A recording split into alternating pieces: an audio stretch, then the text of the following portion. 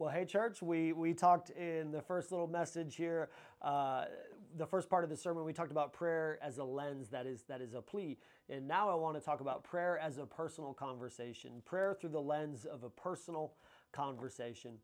Prayer is a personal exchange between the Creator and us. If you think about it this way, heaven meets earth. They collide together every time that a child of God's knees touch the ground. And praying, kneeling when we pray is wholly appropriate. It's a great part of prayer. It's not necessary to prayer, but it is appropriate. It's a good part of it. And heaven meets earth every time that we pray. Every time you begin a conversation, you're taking place in something divine, but at the same time, deeply personal. And that's what I love about prayer, is that prayer is such a personal exchange. It's a personal relationship. You have a Father who loves you and who wants to talk with you. If you think about it this way, this prayer is simply the Father picking you up from school, and you're riding home, and he's bought you a cake pop, or he's bought you a snack or something, and he's saying, "Tell me about your day." This is what prayer is. Matthew chapter 6 shows us exactly how we can have this personal conversation with the Father. I'll read you the passage and then break it apart. Matthew 6, 9 through 13. Our Father in heaven, hallowed be your name. Your kingdom come, your will be done on earth as it is in heaven. Give us this day our daily bread, and forgive us our debts, as we also have forgiven our debtors. Lead us not into temptation, but deliver us from evil. If you played sports at all, or maybe you've seen Remember the Titans, I don't know, you've heard this prayer somewhere. This is an iconic passage in the Bible, and it begins with this saying, "Our Father, hallowed be thy name."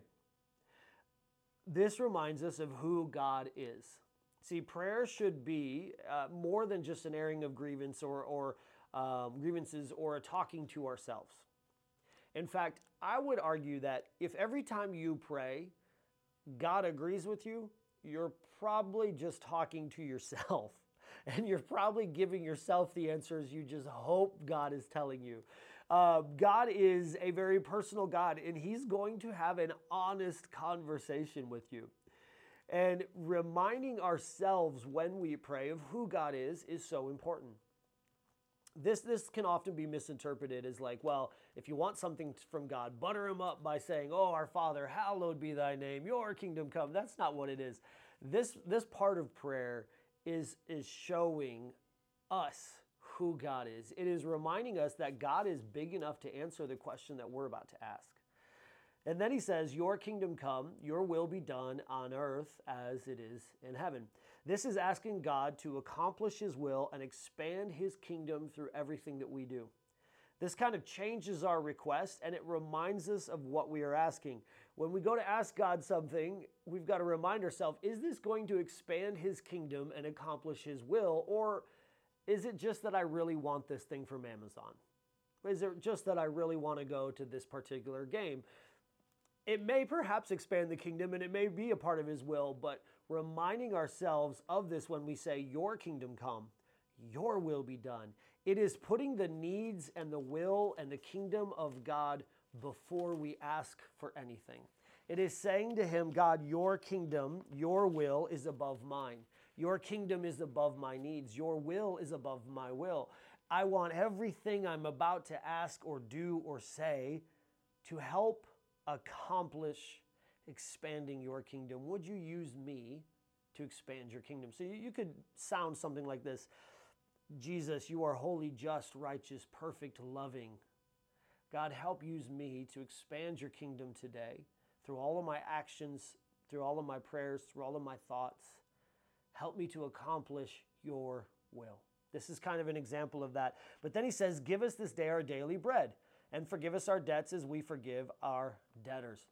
This is the part where we begin to shift to the needs that we have, the things that we need, the request we are making known to God. This is the part in the personal conversation with God where we're saying to Him, "Father, I need your wisdom.